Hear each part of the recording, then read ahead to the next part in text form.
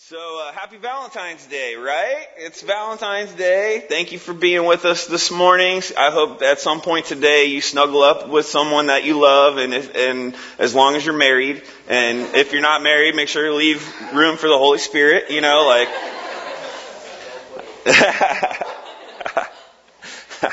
Awesome. Well, Mission Church, let's dive in. I'm so glad to be with you this morning.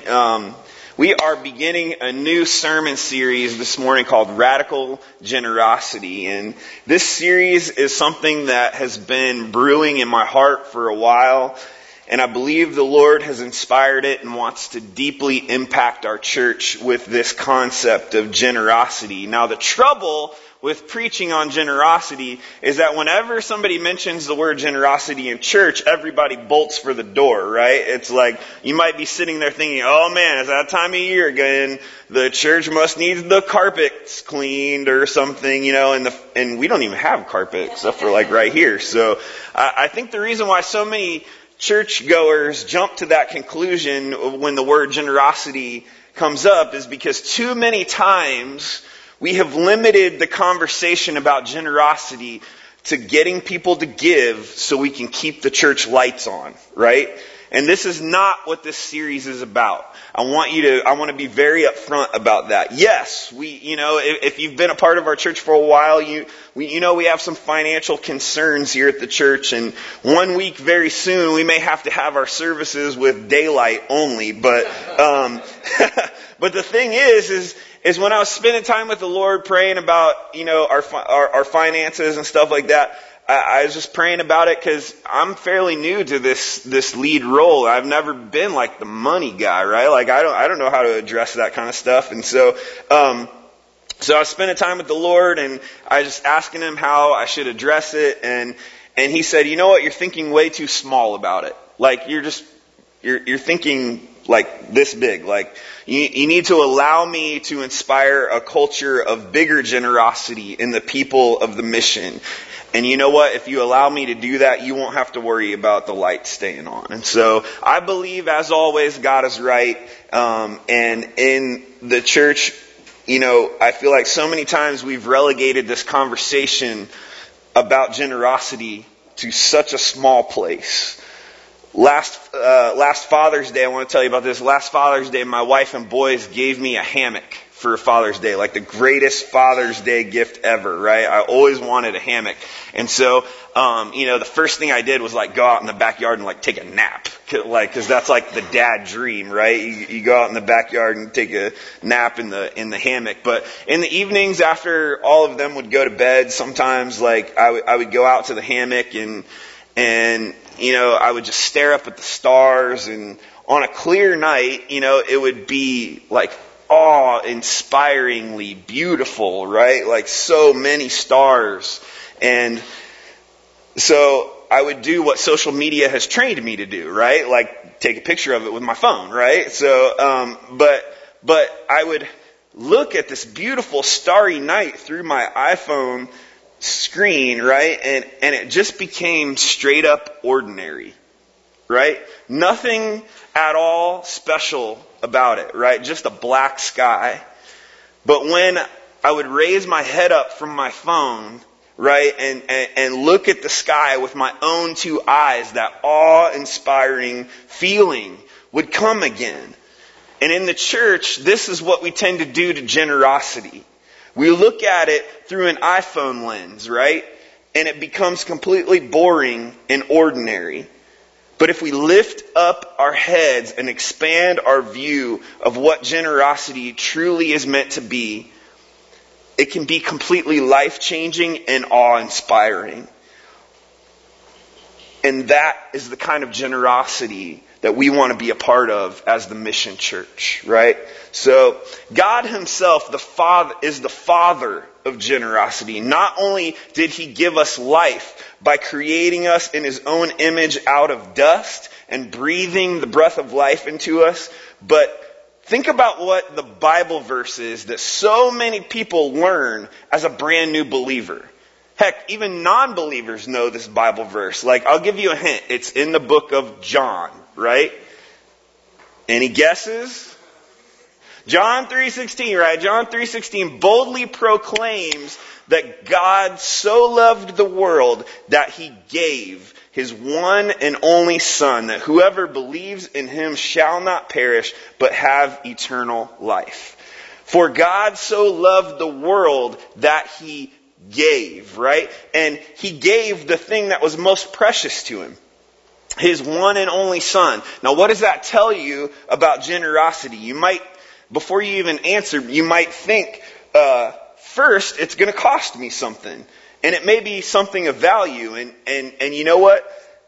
That's true. But the first thing that John 3:16 points out to us is that God gave because he loved the world. And not just loved the world, he so loved the world, right? And so is one of the most overused words in social media right now, especially on Monday mornings. Like my feeds are filled with people saying like, I so don't want to go to work today, or I so need some coffee, which I can relate to. Or how about this one? I so wish the kids could drive themselves to school today. Like, that would be so awesome. Well, hear this, people. God so loved the world that he gave his one and only Son, right? And whoever believes in him shall not perish but have eternal life. God just didn't love the world. He so loved the world, right? That he gave. So the first thing that John 3:16 points out to us is that generosity itself is the overflow of love. That's why God gave. And that's where generosity begins for us today. So let me ask you this. So do you so love the world? When you walk the streets of Redlands or wherever your hometown is, does your heart fill with compassion for the people? You might be thinking, yeah, of course it does. My heart breaks for people all the time that I see, but I'm just one person. Like, what could I possibly offer that could make a difference? And that is exactly the question we're going to look for an answer to in the scriptures today. And I believe this scripture will cause us to rethink what we have to bring to the table. So, go ahead and turn with me to Mark chapter 6, verses 30 through 44. Mark chapter 6, starting at verse 30. As you're turning there, I'll give you a little backstory on where we are in Mark. Jesus has been traveling around Galilee, right? And Galilee is a section of Israel. And he's been healing people left and right. And Jesus has taught all kinds of different people through preaching and parables. And he even took on 12 apprentices, right? And Jesus began to teach and train these 12 men in all his ways. And after they'd been together for a while, he sent them out 2 by 2. But before they left, Jesus gave them authority over unclean spirits. And as they entered these villages, the men began to cast out demons and heal the sick. And where we pick up our scripture today is when the 12 apostles returned to Jesus from the villages they had ministered in. So let's read Mark chapter 6, starting at verse 30. The apostles gathered around Jesus and reported to him all they had done and taught. Then because so many people were coming and going that they did not even have a chance to eat, he said to them, "Come with me by yourself to a quiet place and get some rest." So they went away by themselves in a boat to a solitary place. But many who saw them leaving recognized them and ran on foot from all the towns and got there ahead of them. When Jesus landed and saw a large crowd, he had compassion on them because they were like sheep without a shepherd. So he began teaching them many things. And by this time it was late in the day, so his disciples came to him. "This is a remote place," they said, "and it's already very late. Send the people away so that they can go to the surrounding countryside and villages and buy themselves something to eat." But he answered, "You give them something to eat." They said to him, "That would take more than half a year's wage. Are we going to go spend that much money on bread and give it to them to eat?" "How many loaves do you have?" he asked. "Go see." When they found out, they said, 5 and 2 fish. Then Jesus directed them to have all the people sit down in groups on the green grass. So they sat down in groups of hundreds and fifties, taking the 5 loaves and the 2 fish, and looking up to heaven, he gave thanks, and he broke the loaves. Then he gave them to the disciples to distribute to the people. He also divided the 2 fish among them all. They all ate and were satisfied. And the disciples picked up 12 basketfuls of broken pieces of bread and fish. And the number of the men who had eaten was 5,000.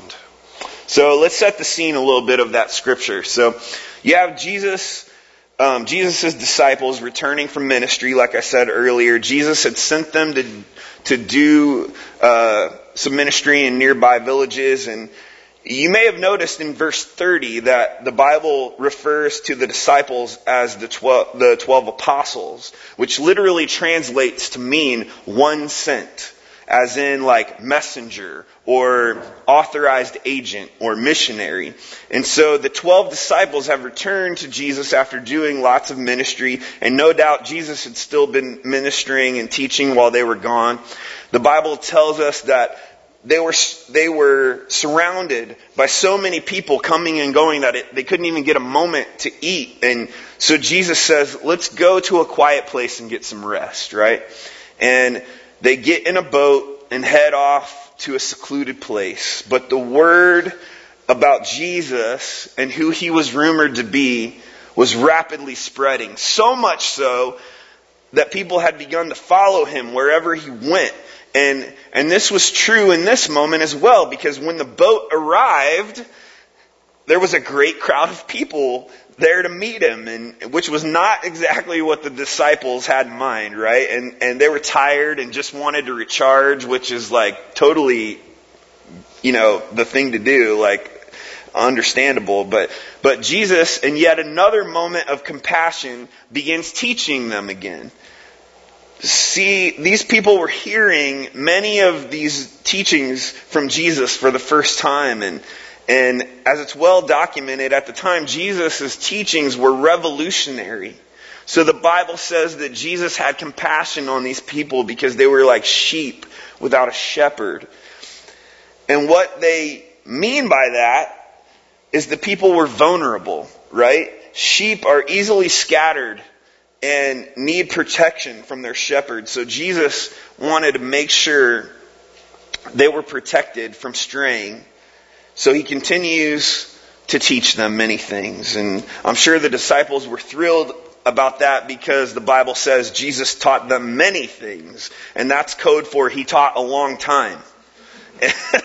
And so much so that it was getting late in the day. And remember, they were in a secluded place, right? Away from most of their homes. And the disciples began to worry about the crowd being hungry. Or maybe they were just worried that their hunger was going to turn to hanger, right? And so they finally come to Jesus with their concern in verse 35.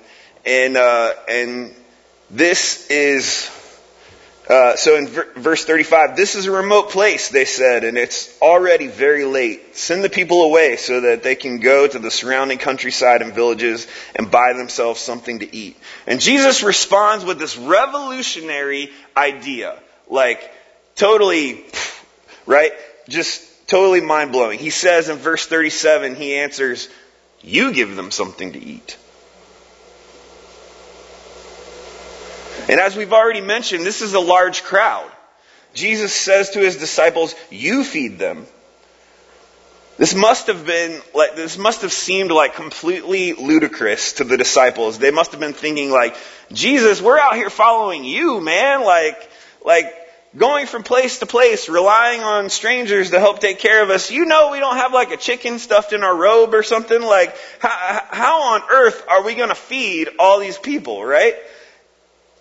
So, how do the disciples respond to Jesus' bold statement? Well, they respond like many of us respond when the Lord tells us to do something irrational. They rationalize it away, right? They say in verse 37, that would take more than half a year's wages.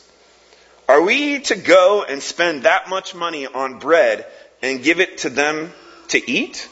They're trying to rationalize it away by saying, Jesus, that doesn't seem very wise. What would Dave Ramsey have to say about that?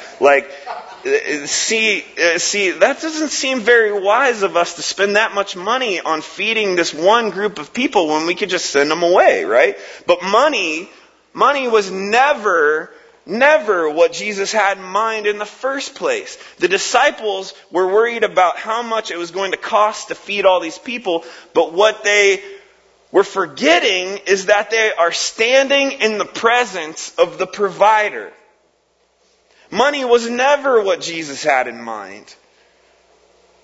So Jesus in verse 38 says to them, how many loaves do you have?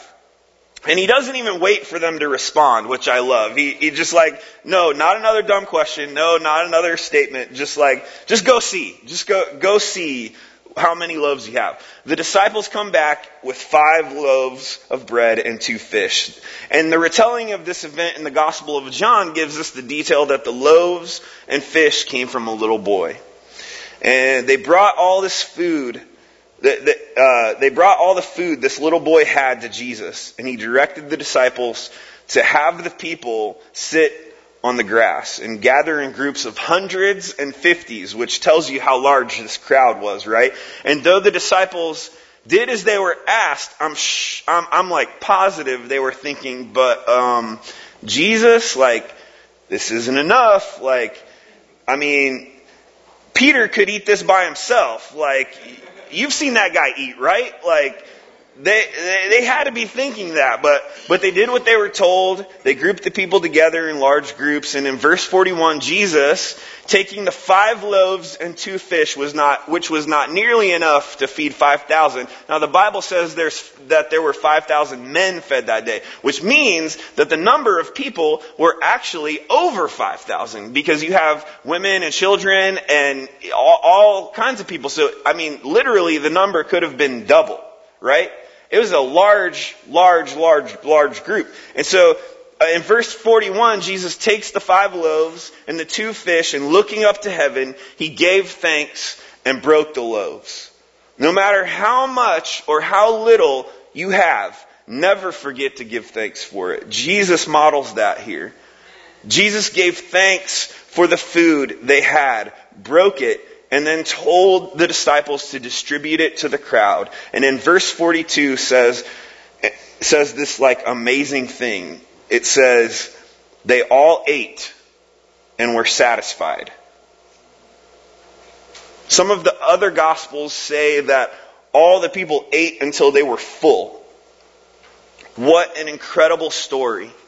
Because of a generous little boy who brought his lunch to Jesus, everybody got to eat, right? That's an incredible story. And not only did everyone get to eat, but they got to eat until they were full. And not only that, they had 12 baskets of food left over after feeding well over 5,000 people. So, as we let that story just kind of sink in for a minute, the question that comes to my mind after examining this story is why? Why did Jesus choose to feed this massive group of people in this way?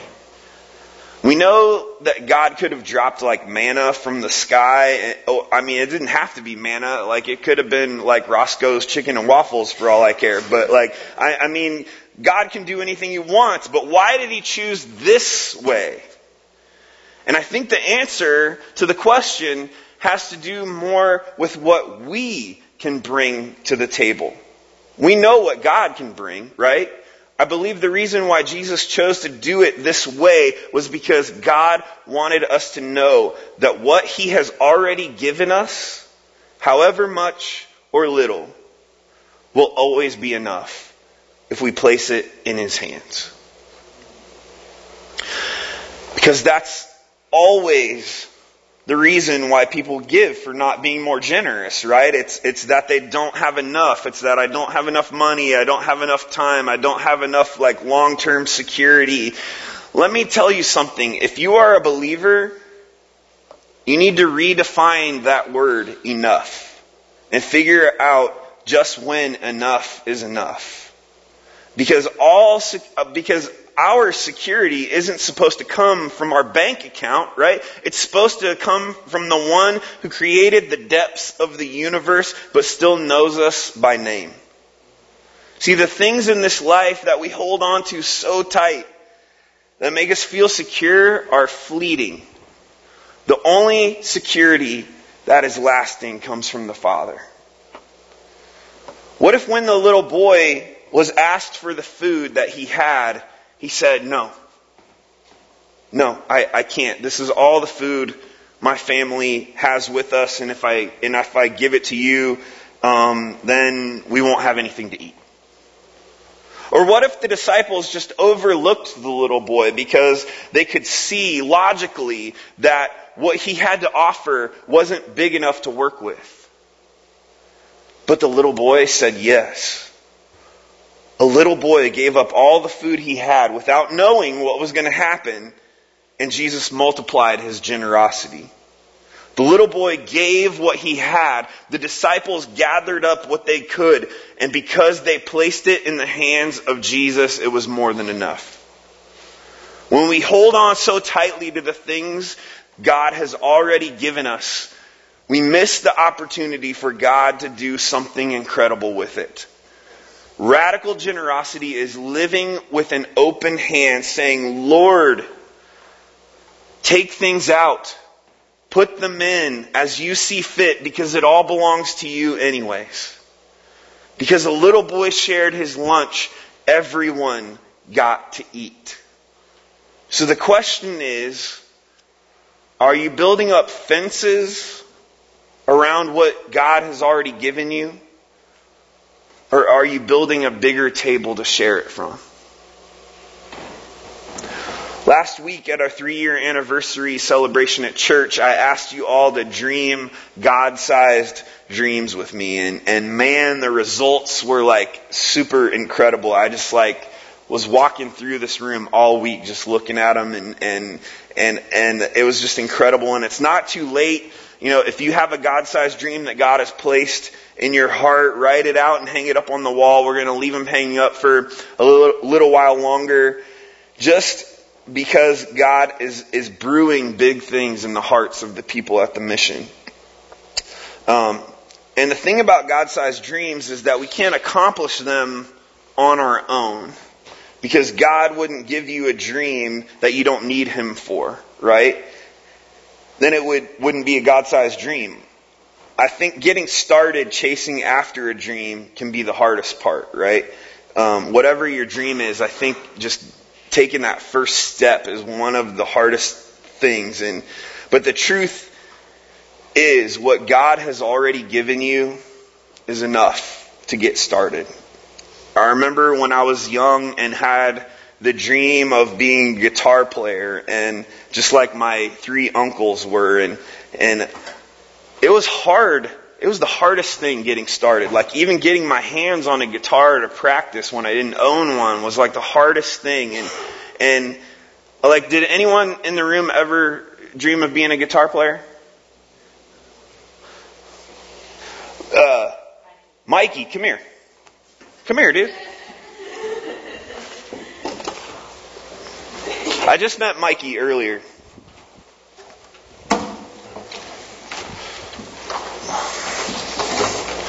So here, throw that on there. Come over here.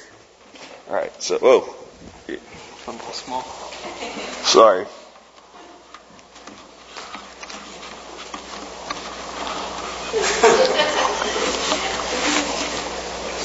There we go. All right. So now it's the right length. So okay. So take that in that hand. So yep, just like that. And then put this finger here, there, and then this. Those 2 there, right? And now strum. Boom, you're a guitar player.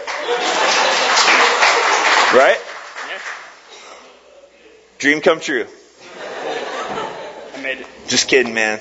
So I want you to take that with you. It's yours. So, there you go. Keep playing all the way. All the way. Keep it going. Keep it going.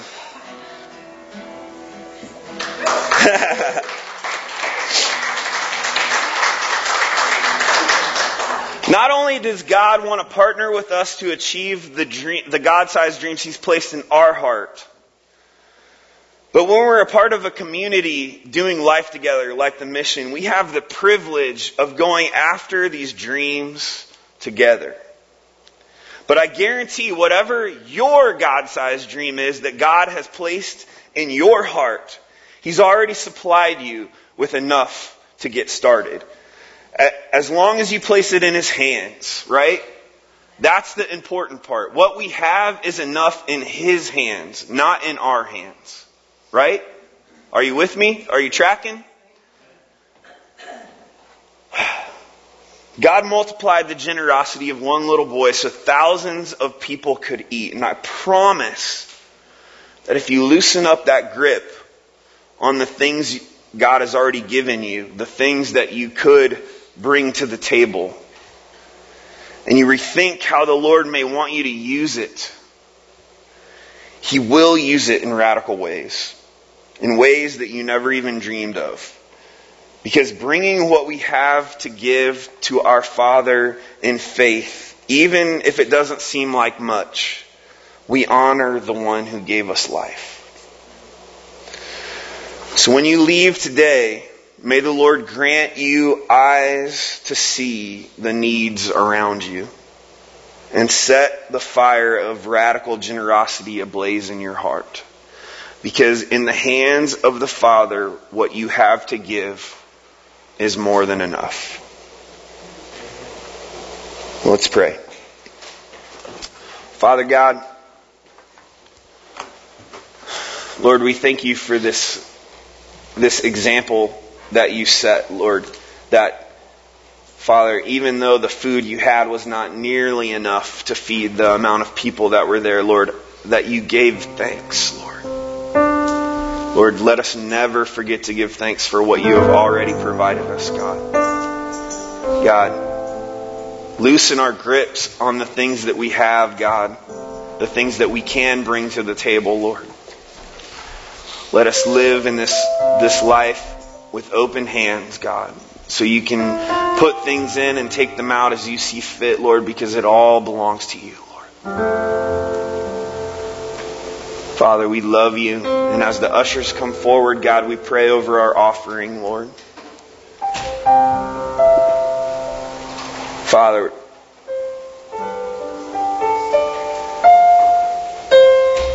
John 3:16, Lord, you gave not because you were required to, Lord. You gave because you loved, Lord. And you gave because your love, you so loved, Father. Lord, so let us not give out of obligation, Lord. Let us give out of the overflow of love today, God. Father, we love you. We thank you that what you have given us in your hands is already enough, Lord. In Jesus' name we pray.